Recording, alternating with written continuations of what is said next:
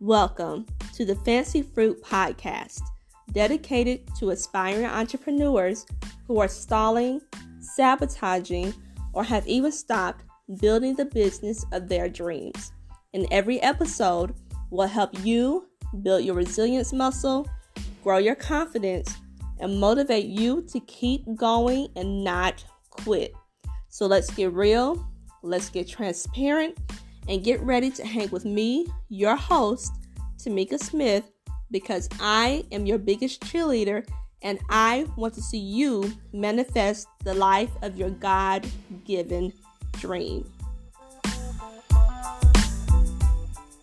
Clouds. And I'm going to do a shortened version of your bio and then we're going to get started. All right, let me pull your bio up. Just had it. All right, let me get myself together. You muted yourself. I wasn't sure if the background noise or anything would be an issue. So Cheryl J. Muldrew McMurtry is an accountant, business consultant, financial educator, speaker, and senior executive. A native of Chicago, Illinois, Cheryl graduated from Fisk University. Hey, HBCUs. With the Howard, so HBCU love there in Nashville, Tennessee. May 1993 with a Bachelor of Science degree in accounting. After graduating, Cheryl relocated to Milwaukee, Wisconsin to begin her career at First Star Corporation, now U.S. Bank, as a financial analyst. Cheryl's career continued to flourish, providing her the opportunity to work for several for-profit and nonprofit organizations in southeastern Wisconsin, which includes Time Warner Cable. In March of 2004, Cheryl founded McMurtry Financial Services, LLC, and serves as the president of the organization. With over 27 years of experience, Cheryl's mission is to strengthen the financial viability of small businesses, nonprofit organizations, and civic organizations locally and nationally.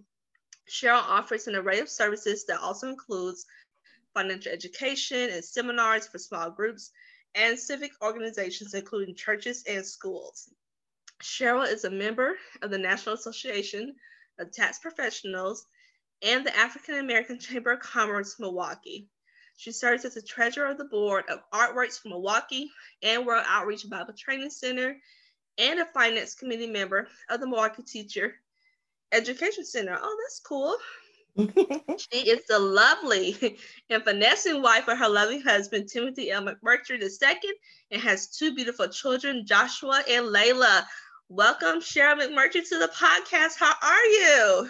I am doing great. It's tax season, so very, very, very busy. Yes. But it's a good thing, a really, really good thing. It's my time of year, my time to shine. Yes. I may need to talk to you about testing myself. I feel so proud. This is the first, I launched my analytics company in 2019. In 2020, I actually made money more than 600. I'm kind of in the, what do they call it? 1, 2, 3, the 4 digits. So I'm proud of myself. Yeah. Hey, and yes, I have indeed. contracts coming. So it's okay, I really need to file taxes this year. So I may need to take a couple of tips from you after the podcast. Yes. So you have your own business, but from reading from your bio, you didn't start out as an entrepreneur. First, you went to Fisk University. I'm sure you had a great experience as attending HBCU. Absolutely. And then you went to corporate America. So can you talk about just your journey of obtaining your degree, going into corporate, and then financial shifting and deciding, or that interest grow into, hey, I think I want to be an entrepreneur? Right. Well, I always had a love for math. I thought I would be a math teacher. I was a mathematics major. Oh, see, woo-hoo. Math is absolutely phenomenal. You can do anything in life if you can do math. And my 7th and 8th grade math teacher, Miss V, absolutely love her. We're friends still on Facebook. She has kept in contact with as many of us as she possibly could, just inspired me. I mean, she could teach any concept and she longed for her students to understand and have this appreciation for math. And so I highly esteemed her and wanted to, be a math teacher one day. And as I, got into high school and looked at different careers, and a guy I was dating was going into accounting, and my dad kind of discouraged from going into the field of teaching because he said they just don't make much money. And my dad was on a mission to get his kids to get college degrees and be financially independent. That was his mission. And so I'm like, okay, well, if accounting is something that I can use my mathematical skills, maybe that's something I'll go into, And so my journey in college, by my junior year, I spent a lot of nights in that, as a math major, I'm sure you're familiar, any of the technical fields, your books are just 300-400 pages, these thick, massive, big, large books. Or at least when I was in school, we still had to carry books. A lot of the stuff is online now. And so a lot of the pages of my books had tears in them. It was just not easy learning the field of accounting, and the math is the easy part. It's a science. It's a certain way things have to be booked to follow general accepted accounting principles. And so there's this science to accounting, which is how I ended up with a bachelor's of science degree. And so when I was in college, I was open to go anywhere in the United States. I just wanted to graduate with a job. And of all the places, I ended up with the best offer in Milwaukee, Wisconsin, which was... Where are you from? I'm originally from Chicago. Chicago, that's right. Yep. Chicago is in the bio. That's right. Yep. And then I went, Fisk University is in Nashville. And so I had an offer in Nashville and I had an offer in Milwaukee. But the offer in Milwaukee, being a financial analyst, was exactly in my career field, and was just the best opportunity. And it was closer. I was going to be closer to home. So I'm like, okay, well, this will be, great, and then corporate America is no joke. You learn a whole lot about life when you're out there, and it's the real world, and it's grown up, and you've got to, you got to have some tough skin, and come with it. But I had great favor in that career field. And, but I did, come across people who had, their own businesses. And I'm like, wow, that's amazing. But you heard a lot of horror stories about, you don't know, you work all these hours. You don't know if a lot of business owners, their businesses don't make it beyond the first 3 years. You can work a bunch of hours and not even make enough money to really have any profits to live on. And so in my mind, what's desirable about being in business for yourself, where I'm working, I've got a great income, why would I want to launch out on my own? Yet there was this niche of business owners called small businesses, which can be classified as a business that brings in $5 million or less in revenue is considered a small business. And so many of those business owners just did not have the right information, the resources and individuals to help support their sustainability. No accountant or bookkeeper, don't know day to day, week to week, month to month if they're making money or not. They just had a passion, went for it, and a lot of them were struggling. And so I saw a niche where, wow, they could really use what I have. And so, I had some company of people, my assistant pastor at my church, my sister, my husband, that just really believed in me and was like, you can do this. That, that group of people really needs what you have. And by this time I had even switched over into the nonprofit world because I had gotten married, started having kids, and wanted to be present in my kids' life. And out in corporate America, it was nothing to do an 80-hour week. And I just couldn't do that, and I've worked every holiday except for Christmas.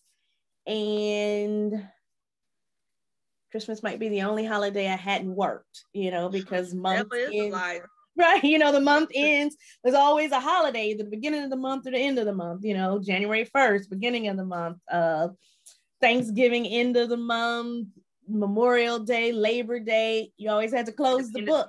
All of it. 4th of July. I've worked all of those holidays. And so I just wanted to be more present in my kids' life. And so I switched over to nonprofit, which isn't as intense and as deadline restrictive. And so that afforded me the opportunity to really have a well-rounded experience that I could then come alongside, a small business owner and a, nonprofit leader and be that support. But I wasn't convinced that I wanted to do that full time. I'm like, because I didn't want to be that struggling business owner that couldn't pay her bills and couldn't eat, and now I've got kids and, yeah, right. Those things are important still. And so I was like, well, I'll do a little bit on the side. And that's really how things started. And it took off pretty quickly at first. That 2004, people were thriving. A lot of people were buying real estate, flipping houses. It was right a few years before the housing market crashed. And so people were really thriving in that industry. And so there was great opportunity. But my kids were small and I was like, this is requiring more. And so, I played around with being an entrepreneur the first few years until I could really see this is really a gifting that I can bring to this sect of people, and really just decided, you know what, either you're going to play with this and this is just going to be a hobby that you do on the side, or you're really going to go for this and make it all that it can be, because it has the potential to be something huge, and go all in on it. And so when I went all in on it, opportunity just opened up. But it took a while for me to, because I was trained. You go to school. Right. I'm from that my parents are from the generation, they didn't get the opportunity necessarily to get a college degree. My dad got his degree the same year I graduated high school. Wow. And so to get a college degree was just an honor in my parents' generation. And then you get with a company and you work for them for 30, 35 years, 40 years till you retire. Right. And so to become an entrepreneur just wasn't the mindset that I was conditioned to think from. Mm-hmm. And so I was conditioned to work for somebody else. But now that I'm out here and I get to set the culture for my company, I get to make some of those key critical decisions. I get to, be the one leading and providing the type of service plan that we're going to offer. It's an honor. And now, I'm getting ready to start hiring a couple people because business has grown, and I've stepped into the space. Let it be as big as it can be, That's right. That now to be able to have a company that sustains more families besides my own. Mm-hmm. What an honor and a privilege. So, being an entrepreneur, being in business for yourself is all about perspective and which lens you're looking at things through. Is it just something I'm doing on the side because I enjoy, making this product, providing this service? Is this something that I'm looking to leave a legacy to my children? To create something generational for my family? Is this something that I'm looking to make great impact in the earth and sustain other families? And, which lens are you looking at it from? And that's the lens that you can work. I love that you said that. One thing that you said was that you saw it as a gifting. And I want to ask, when you arrived at that realization that this is a gifting, it sounds to me that then you're going to approach a business differently than just saying like this is the opportunity just to make some extra money, which is nothing wrong with like just doing something to make extra money, but was there a difference in how you perform, how you approach things when you recognize that this is a gifting? And then two, when did you realize it was a gifting and more than just like a side hustle? Oh yeah. For sure. I believe that you definitely work your business different when you can see what you're doing going beyond yourself and what you get to benefit from it. And so, some people, money motivates them. I don't know who money doesn't motivate. I don't know people who like to be broke, so having a little bit more money in your pocket is definitely motivating. It motivates you to do something more than what you was able to do before. You had the resources. And so we all can be motivated to a degree by money, but to do something solely for the purpose of getting a little extra cash in your pocket, then that's as big as it'll become, is just large enough to put a couple of extra dollars in your pocket. But when you start looking at it as I have something that I can render, that I can provide to someone else so that they're better, and then that produces not only for them but for both of us, now you're shifting over, I think, more into your mission and your passion behind why you're doing it. Because a few extra dollars in your pocket may, when things are tough, when you're physically exhausted in your body and somebody is, looking for your service, looking for your product, and there's a decision of push a little further or not, money becomes that, is it worth it anymore?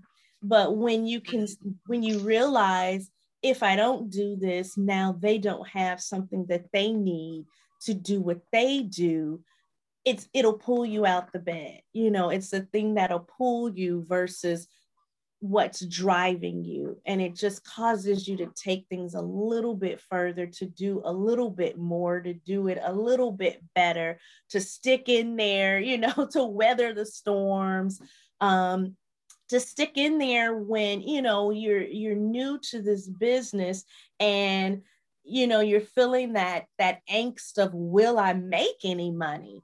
Well, sometimes it doesn't click right away and profits aren't coming through the door right away. Are you doing what you do based on how much is coming through the door, or what it is that you get to do that's impacting somebody else long enough to stick in there till the money does start coming through the door? So it really does, it can be that choke point for a lot of people if you stop with, this is how much money I make. Because there are ebbs and flows. There are seasons where things are just overabundantly coming through the door. Opportunities are calling you all the time. And then there's times where the phone isn't ringing as much, so is what you're doing gonna sustain you through those seasons where the phone just ain't ringing as much, but I know this is what I'm called to do. I know I've got something that's making a difference, and I'm going to keep working it, keep improving it, and staying in the game, Yeah. So that's one of my beliefs, is that me as an entrepreneur, and the business that God has given me is my God-given assignment. And when I realized that this is my God-given assignment, one of many, and because it's a God-given assignment, you put value on how it's impacting others. When you are having those moments where you're not making money, I'm not making any money from the podcast yet. I'm not a millionaire from the podcast yet, so to speak. Yes. But when you have that shift, or your mind is made up that this is a gift and this far beyond me, then how you value the work you're doing is no longer based on how it affects you, but how it affects others. And I think that's the difference that you're saying there. Oh, yeah. And when you know I've made impact. So now that's the reward you get, even when the money isn't coming in to the degree that it will in the long run. You know, you've got that to hang on to, and it keeps you grounded. You know, now you're not making decisions solely based on, you know, how much money you can make, where, you know, because that could compromise integrity and all kinds of things if that's the main driver for why you do what you do.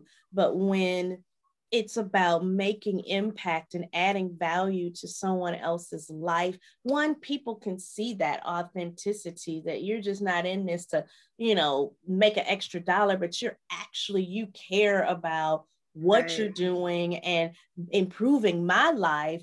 They tell other people about that. And, you know, they appreciate that. And that's what people are looking for. They're looking for people who care. Are you in the business because you care?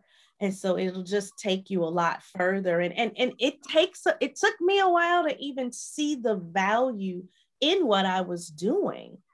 It took me a while to see that, you know, is this making a difference? You know, how is this making a difference? And so it was some of where I struggled as a business owner, because I was looking at the systematic thing that I was doing, you know, an accountant, you know, and then getting frustrated that other people didn't understand what I was doing. So they didn't see the value in it. Well, they're not going to see the value if you don't get the value and the real impact that you're making, you know. And so it took a while for me to even see, you know, I knew they needed me, you know, but where is the value added?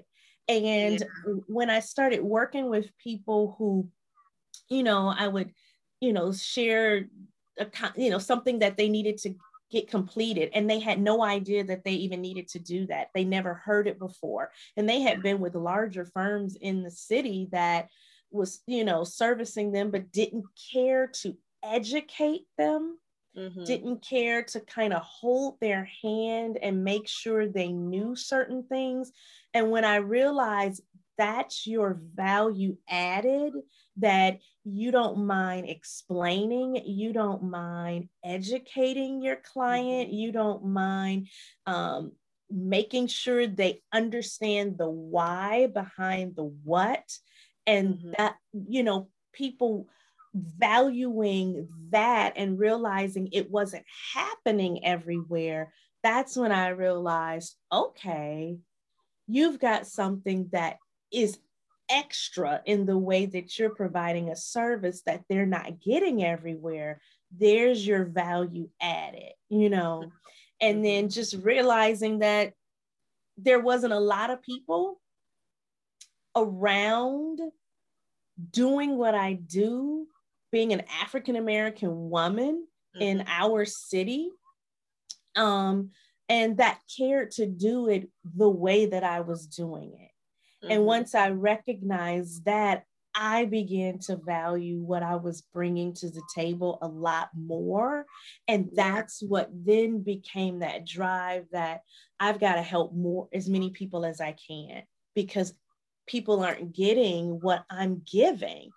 And that's making a huge difference in my clients. So who else needs what I have? You know, and that's kind of the hunt that I'm on these days. Who else needs what I have?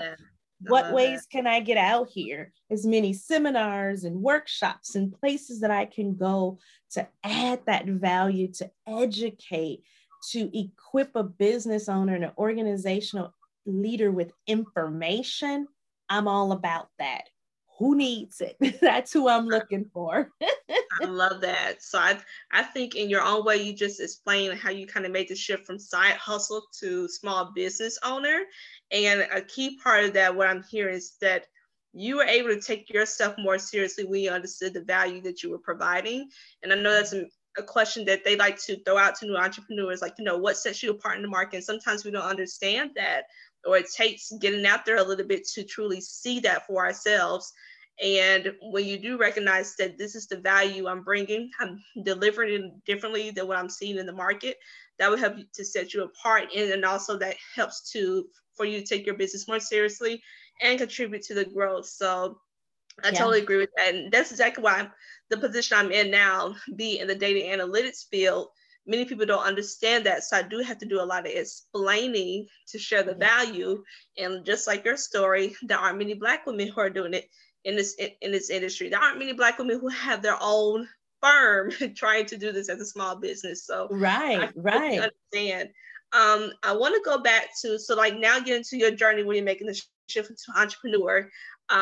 It seems like, or maybe I'm oversimplifying it, once you decided to take this seriously, you understand the value you're bringing, you recognize it's a gift, it seemed like maybe you had a little bit of an overnight success, like things immediately started to work in your favor.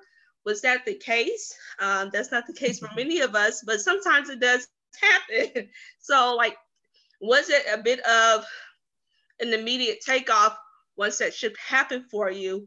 And then I know you also said that then the housing crash came as well. So tell us about that jump off period when you made the shift, you start taking it more seriously, and tell us about those glory years in the beginning, so to speak. Yeah, well, it took off right away. So there was the glory in the beginning, and it's like, woohoo. Then, I have rebuilt this business 2 times since I started it. Twice. The first time was, a choice I made because, like I said, I didn't quit my day job. So I was doing that part-time, working at a school as their financial manager when I first launched the business. And then I had a newborn baby and a 4-year-old. And so it was a lot of balls to juggle. And I was just like, I can let this business piece go, even though things are taking off. It was just that they took off too fast, quicker than what I anticipated. And I'm still working this day job, and I still was battling that mindset, of that's a secure check coming in, every other week versus me having to, trust that clients will pay their invoice, so I kind of shut things down and didn't relaunch it again until 2013. And in 2013, I had the opposite experience. It was tough.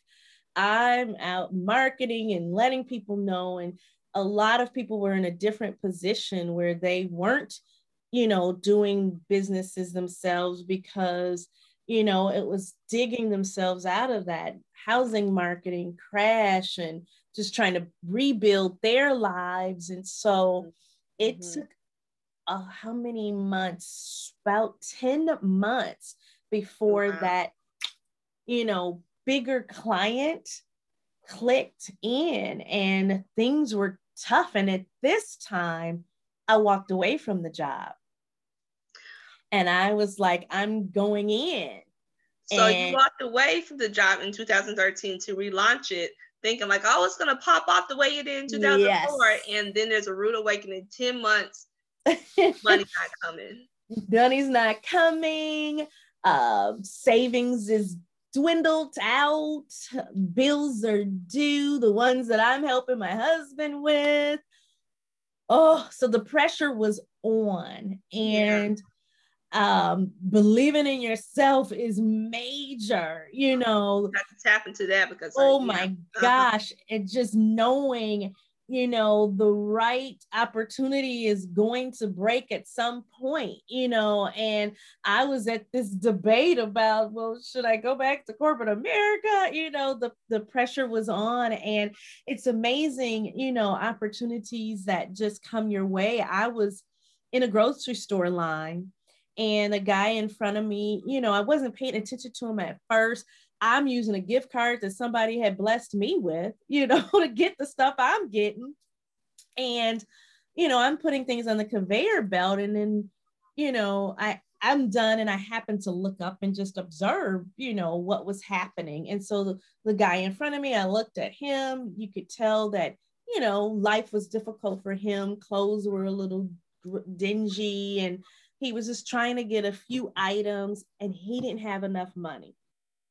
Now, in this moment, my phone starts to ring, but I'm, trying to think, oh man, he needs something to eat. The lady checking him out was getting a little, impatient, because now her line's getting held up, and he's trying to figure out what he can get. And, she's mouthing to me, I'm so sorry. And I'm like, okay, how much does he need? And then as I asked that question, I'm like, how much money do I have? How much? I'm in line using a gift card. I'm trying to help you, but I need to help me too. And it was like, in that moment, you've got this money sitting over in this account, pay for his food. And so I told her, I got the rest. It wasn't even much. He had a couple bananas, some, hot dogs, just little easy food, because he didn't have much. And I'm like, there's no way I'm going to let this man walk out this door and he don't have what he needs. So I'm like, I'll get the rest of his and mine, and I'm thinking, thank God I had enough just to do that. And I get to my car and I'm like, who was calling me? And I listened to the voicemail message, and it's someone that I have been a business relationship, that we have been in this courtship, getting to know each other for about 6 months. And they decided, we want to use you to do our financials. And they were, not a huge organization, but they were bringing in somewhere between $500,000 and $700,000 a year. So that was going to be a pretty good contract. And it was that one, opportunity that I had just been encouraging myself. You just need that one break, that one kick the door in opportunity, and it'll start, going from there. And I was like, God, thank you for an opportunity to help somebody else in a time where I didn't have much, but I took what I had to help somebody else, not knowing that in that very moment, my phone was ringing with the door opening opportunity I needed to get this business going again, It's like a pursuit of happiness moment. It really was.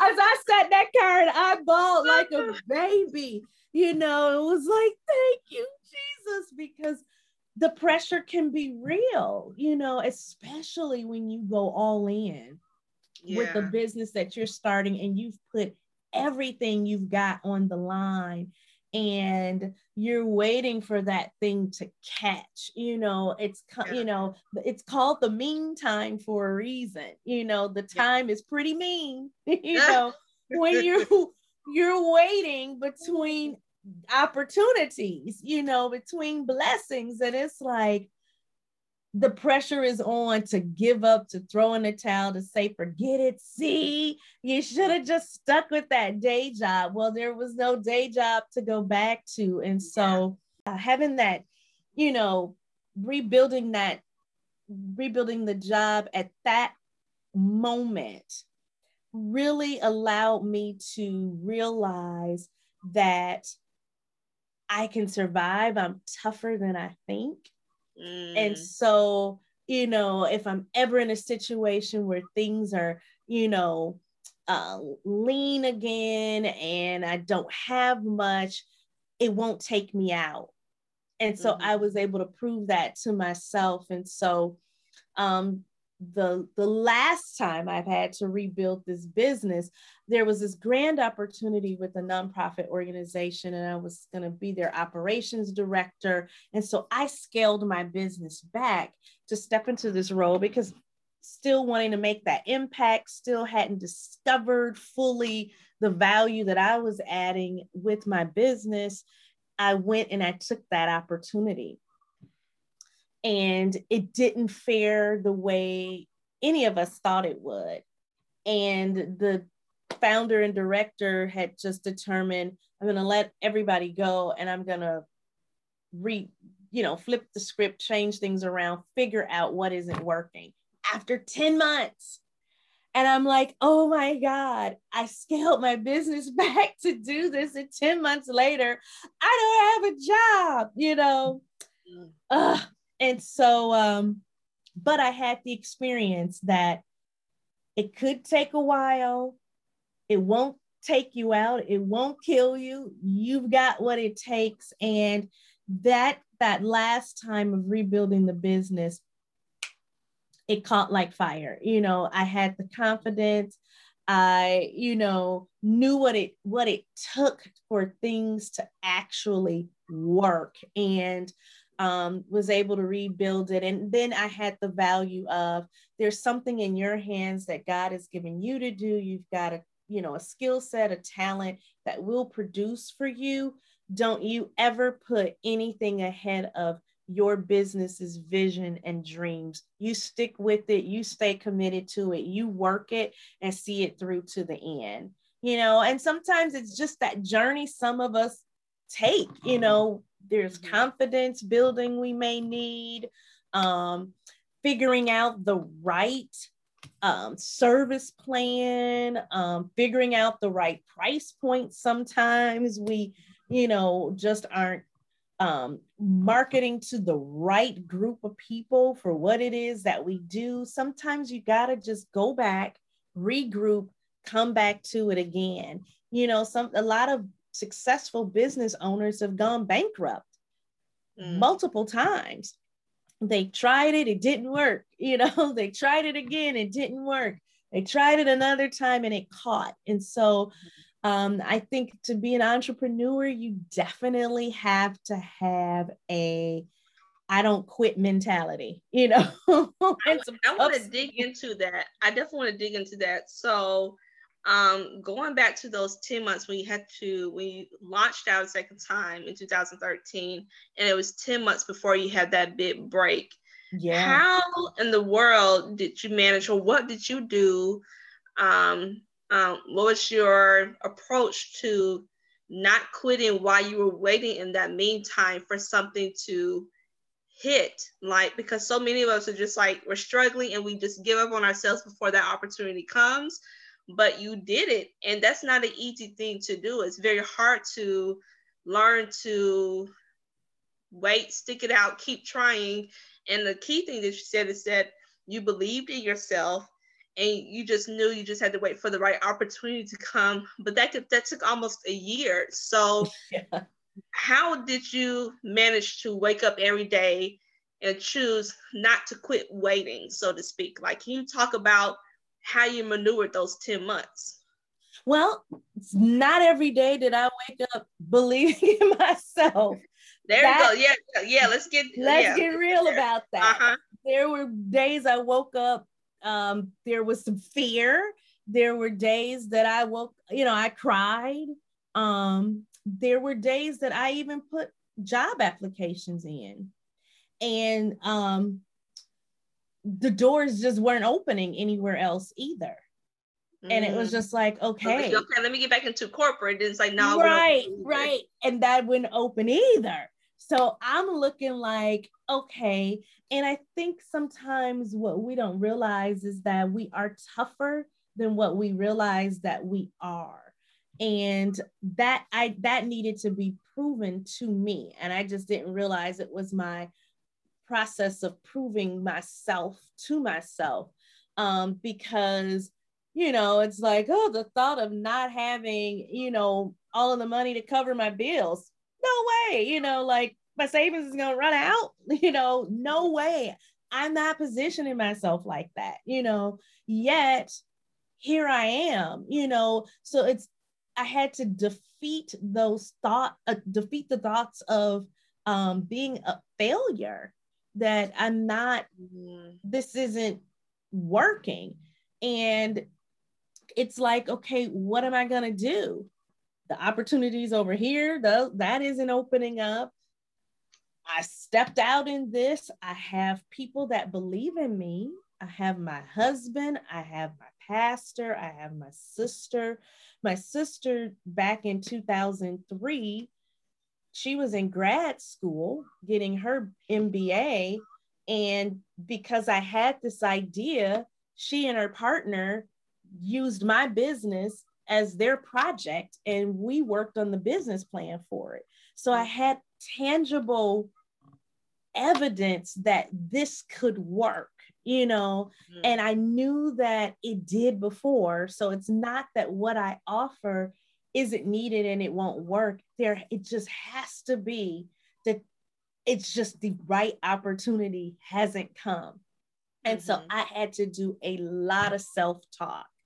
You really got to talk to yourself and encourage yourself and get a group of, if it's just one or two other people that believe in what you're doing, and surround yourself with those individuals that can lock arms with you and be a source of encouragement with you. And so it really was self-talk, those moments where it was low, those moments when I'll go do something else, something else isn't even working.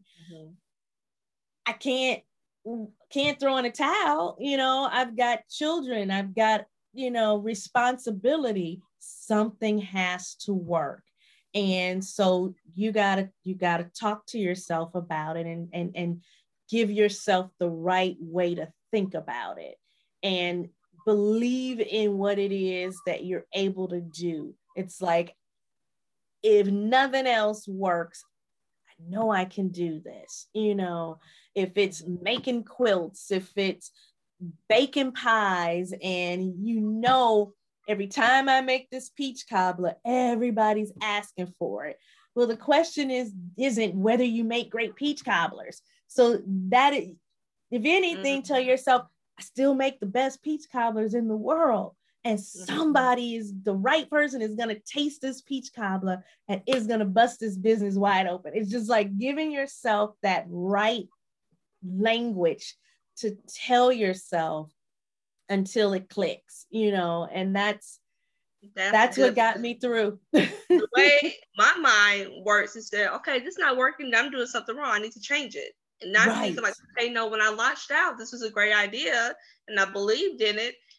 But I'm just so like, okay, I need to fix it. So let me shift what I'm doing versus like being resolute and like, no, this idea the guy gave me, I'm standing on it. I just have to rate. And you're building tons of muscles. You're building the confidence muscles, self-belief, you're building resilience, all of that during that time. But I definitely encourage entrepreneurs to listen to this, just because you haven't hit that customer yet or whatever, that opportunity hasn't come. It doesn't mean that your product or service is not what's needed or the golden ticket. And that's what I had to learn about myself. Like, don't change what you're trying to offer. Okay, this podcast is really going to help people. It's growing slowly, but don't change it. Analysts, people using their data, don't change that, even though it's taking some time. But I'm just like, okay, how do I need to fix it? How do I need to maneuver it? And you, one encouraging thing from what you're saying is that you never doubted what you offer, what you brought to the table. It wasn't that at all. But sometimes we feel like maybe we're doing something wrong. Yeah. It really isn't all. Sometimes it's not. A lot of times it has nothing to do with that. What you do is great. It is literally just the timing. And, something that I also did was I said, okay, and I did assess. I do assess, and I look and I say, what can I do? Can I do something different?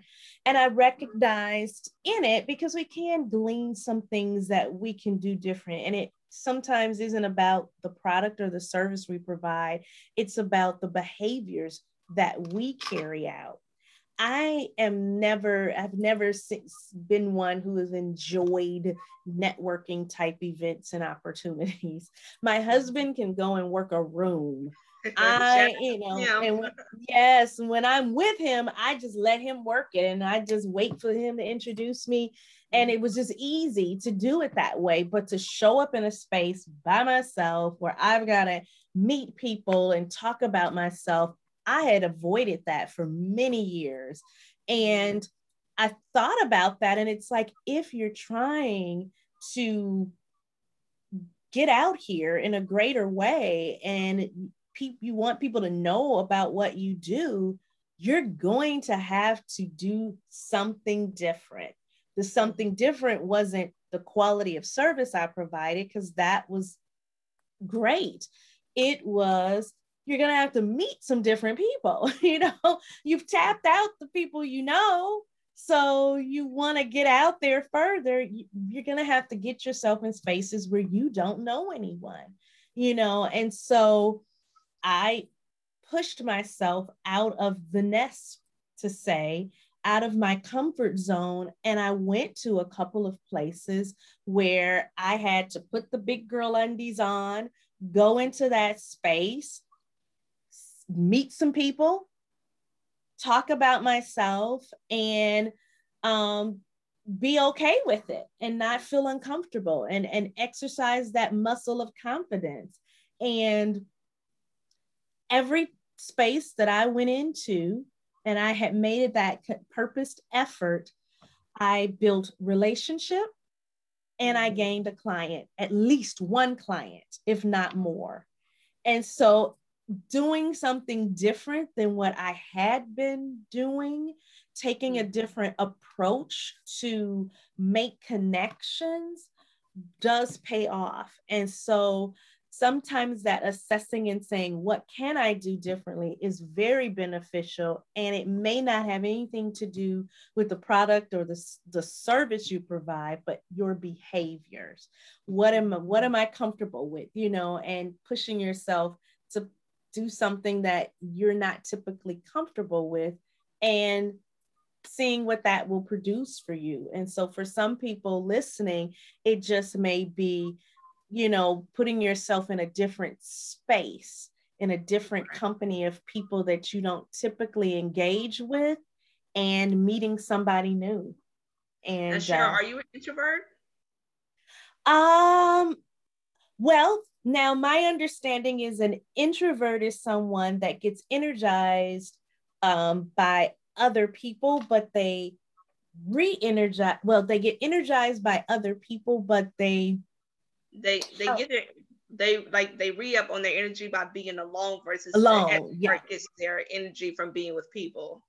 So I am actually an extrovert. Okay, but you didn't, because I was going to ask, like, okay, let's talk about networking as an introvert, but you're an extrovert, but you didn't like the idea or concept of networking. So can you share some tangible tips for us, for those that need to get out of our head, or we have to do what you do, we got to do some things differently. Or some of the tangible tips? And I can't say it's from an introvert perspective, but the thing is, it still wasn't something you were looking forward to doing. So what are some tangible tips that you can share with us that we can say, okay, I don't like networking either, but I got to do it? Right. Yeah. Because I love this conversations with people. Let's go out for a good meal and sit down and talk. And we could sit for 2, 3, 4 hours. I've sat in the restaurant with a girlfriend for 6 hours. And it was just that great conversation. But to go in a space where I don't know anybody and it's not personable, and then I've got to sell myself. I hate the used car salesman pitch type engagements. And that's how I viewed networking events. It's go and stand in a room and, hi, how are you? Nice to meet you. Well, what do you do for a living? That type of thing. It just wasn't authentic to me. And so I kind of looked as different events and things would come across my email that weren't quite as large, was kind of how I got myself more comfortable with it. So more intimate type settings that were more specific. So the Wisconsin Women's Business Initiative Corporation has Strong Coffee and Women. So that's an event where they, you can come in, you can do some networking. It's for women entrepreneurs. So I'm just in a room with women. So I don't have to work the woman, the man, so it just takes out one group of people, so it lessens, that reach that I have to do. And it's geared around women entrepreneurs, women business leaders. And so that's just one small group of women. So I said, okay, I can identify with that. There'll be other people in the room like me. So now it's just a matter of, hey, what do you do? Or what business do you have? And strike up that conversation. And so it's finding a space where you feel like maybe I can fit into that room, where I can have an authentic conversation with others in that space. And that'll make it less anxious for me to attend them or to go. And so I found events like that where I could find myself or see myself like others in the room. Mm-hmm. And that made it a little bit more comfortable until I got used to, okay, it's actually more pleasant because be yourself, I don't have to be like what I think someone is looking for. People are looking for authentic people that they feel like they can identify with and say, okay, there's some type of connection and you have something I need or something I've been looking for. This is the perfect fit. And it happens more organically that way. And so it's getting out of your head about what you think it's supposed to be and just showing up, being yourself, striking up conversation. You don't have to sell yourself and force somebody to want what you have. Just be natural, have a conversation. An intelligent conversation goes a long way, and so it got easier the more that I did it. So I think if you can find a space where you see yourself and feel like, okay, I can connect with other people in this space because we have something in common, it makes it a lot easier to do. Absolutely. Networking is a trained skill. And I think if we haven't done it yet or mastered it, we can really get in our heads about what this event's going to be, and we make it bigger than what it is. And so that approach of, let me start something that's a little bit more smaller where I can feel like I can be myself, but it's still networking. But then you learn to build that muscle and you truly understand what it is. All those stories and misconceptions you built up in your head, that comes down. So now you can go in the room with 1,000 people and you recognize there's just more people, but I'm still operating the same. And the truth is, people are looking for authentic people just like we are. Right. If we can be ourselves in those type of, in the smaller environment, we can learn to be ourselves in a bigger environment because it's just more people. But exactly. But it definitely gets in our head, and that's in any type of new social interaction, right? We get in our head, we make it more than what it is, and we don't know how to be comfortable. Once we learn how to be comfortable, then we can graduate into those larger spaces. So thank you for breaking that down. And I think that's important too, even on social media platforms, because I just connected with someone that I'm getting ready to work up a contract for today and send, and they're in Maryland. And they told me, I've been watching your posts on social media. And so even with that, right, I was like, oh, what? That paid off after doing that for some months of feeling like, does this really even matter? But it does, because, we always say, well, it's not about what you know, it's about who you know. Well, I think it's not always about who you know, but who knows you. Yeah, absolutely. Because when someone has a need, you want them to know that you exist and you have what they're in need of. And so it's important to have a present, to be present wherever you are, but in being present, be present being authentically who you are, because people can see that, whether you're physically in a room with them, whether you're on Zoom, whether you are making posts. Where is it where they can feel like, okay, this is someone that I can connect with, that'll understand what I have need of, that will patiently walk with me. They're looking to judge you sometimes more than they are your skill set. It's like, okay, you're an accountant. I expect you to know accounting, but are you an accountant that's willing to work with someone who don't know anything about money management, don't understand anything about bookkeeping? doesn't know anything about, their, um, you know, um, financial statement, and won't judge me that my taxes are behind, and they're not going to beat me up. Are their posts condescending, or are they, understanding? And, they're looking to hear the message in the message. And so that authenticity is so important, because people are trying to build relationships, even though it's professional, in a way that they feel comfortable to lock arms and partner with you in what it is that you do. And so it's real important in all communication mediums to be very authentic and be yourself.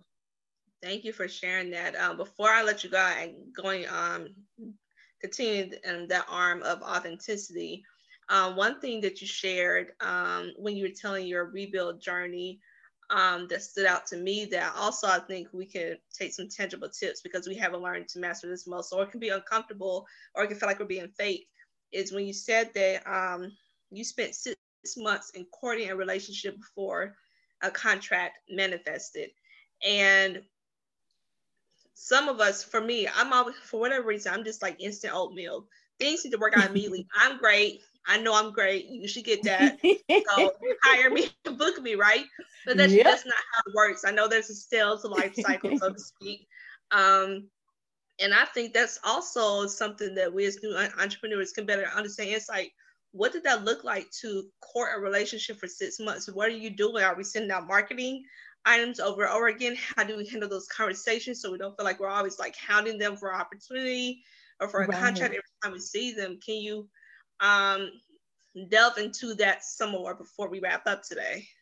Right. That could happen in a couple of different ways, because I would say, courted a number of clients that I have. In that particular instance, I met them. I met the founder of the organization, the president of the organization, and we talked, and they, it came back in and met the rest of the team, and they wanted to hear ideas of how I would do things. Then a couple months went by, they had a special project that was only, a 2 to 3 week project. So I did that project for them, and they got to through doing that project, they got to see the quality of my work. So it was just, this little bit at a time, checking me out. So I've gone through that type of process of a courtship. Then some clients, you have that initial meeting, they get their feel for you, they're hearing, what you do, how you do it, what your prices are, and then they want to kind of wait that thing out and just see. And so what I have is, I have a monthly newsletter where I'm just touching my clients and anyone who's shown interest in my, organization. And I add them on to the newsletter, and thank God nobody takes their name off. No one's unsubscribed. And so, because I only send it once a month, so I'm not hounding them and sending emails 2-3 times a day, because I don't like that. So I treat people like I want to be treated, once a month, a little touch with quality information, tax deadline dates, here write-offs if you are a small business owner, things that people can take and actually utilize them, and it can add to them. And I've had individuals that have they've seen those newsletters, they'll comment, great information, still haven't engaged services, and then out the blue, they'll get another just a newsletter will hit. Let's move forward on some things. Can we make an appointment? And they've just been watching, and they've just been seeing, where is that value added?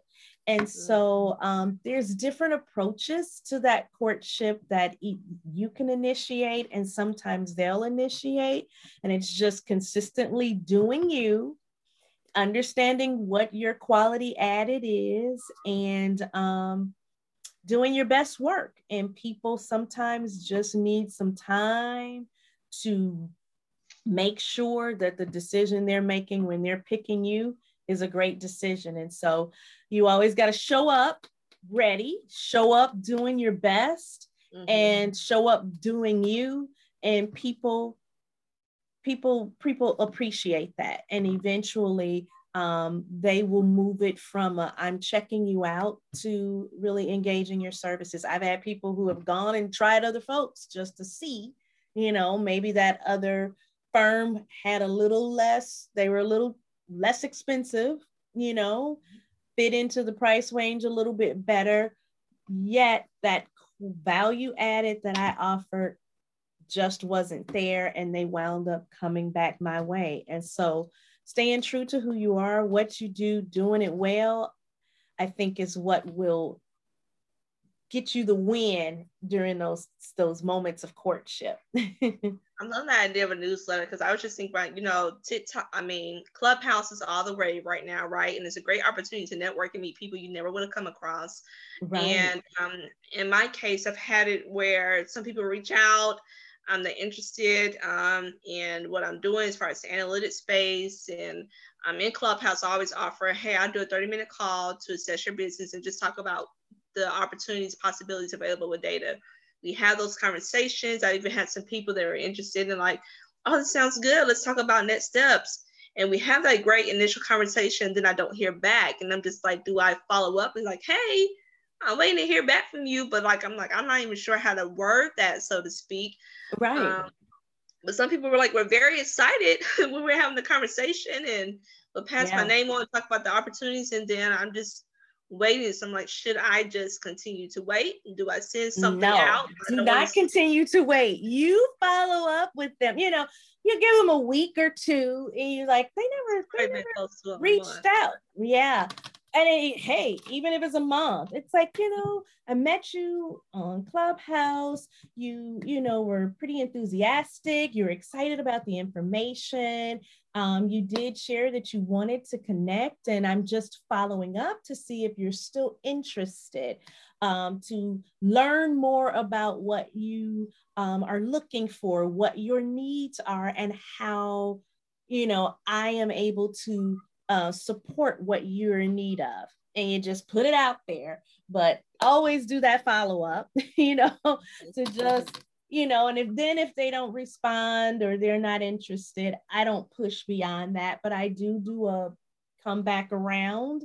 And then I do add them to, that monthly newsletter, I create in MailChimp and just send that out. And at least they're getting that touch, every month. And so maybe, just financial situation, something may have happened that they feel like I'm not quite ready to move forward, as great as that information is. And they don't know how to say that, but as long as I'm constantly touching them when they are ready, I'm the name that comes to mind first.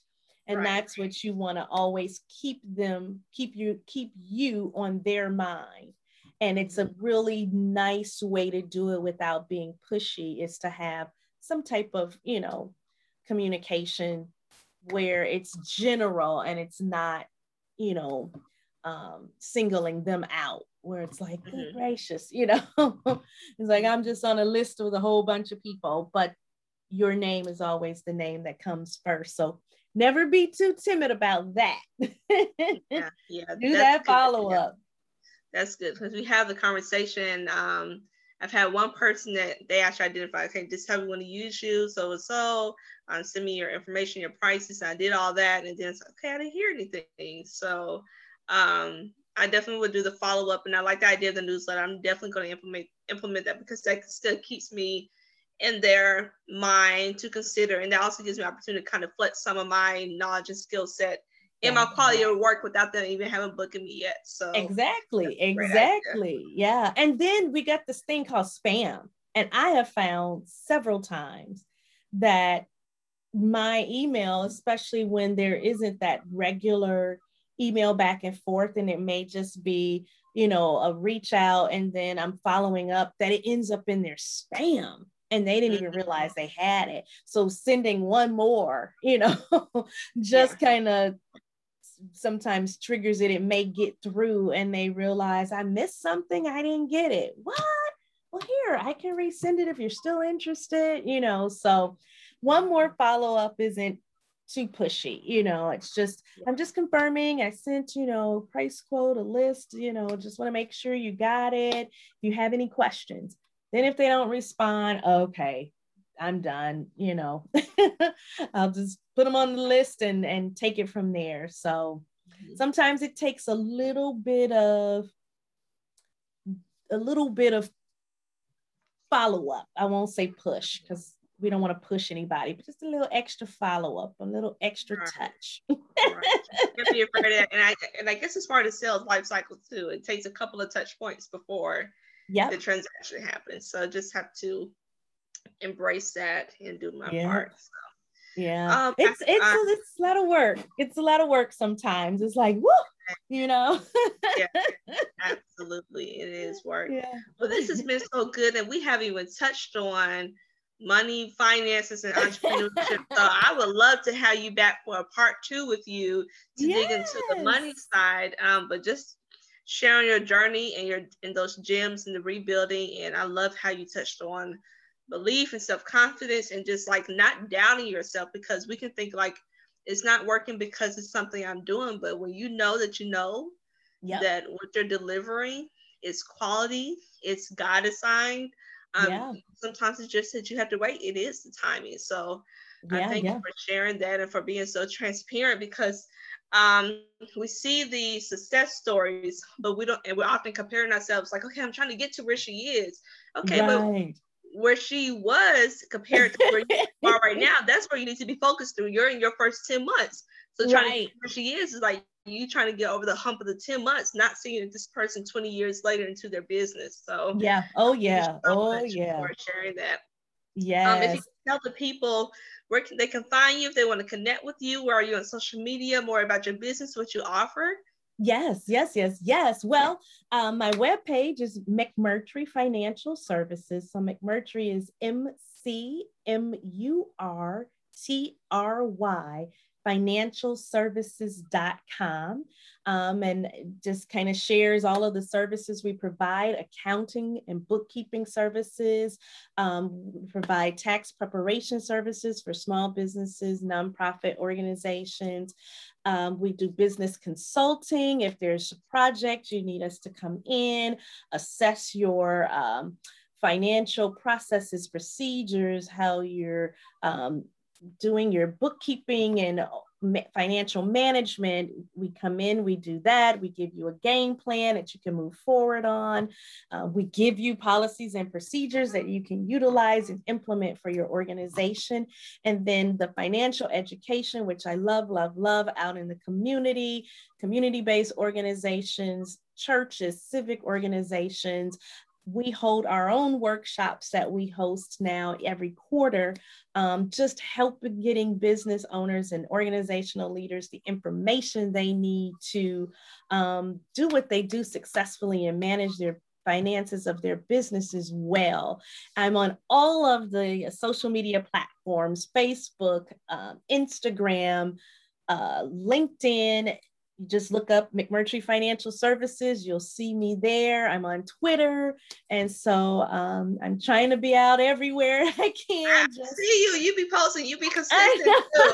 Trying to give a little touch here and there just to let you know I'm out here to support, to help, to come alongside you is what I always say. I like to come alongside and partner with business owners and organizational leaders to do what they do. And so that's where you can find me.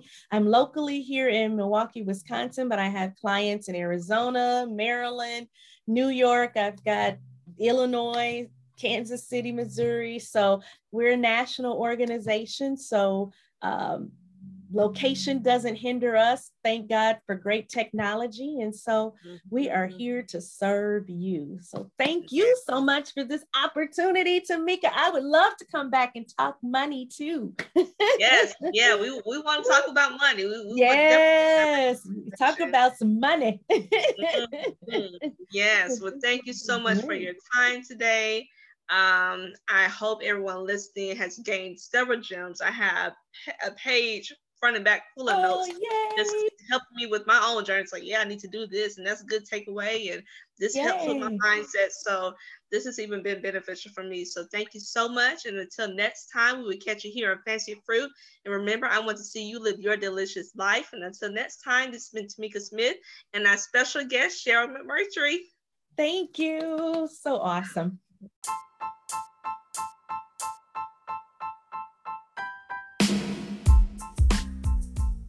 This has been another episode of the Fancy Fruit Podcast. If you enjoyed today's episode, be sure to give a 5-star rating on whichever podcast platform you're listening to, whether it be Apple, Google, Spotify, YouTube, and more.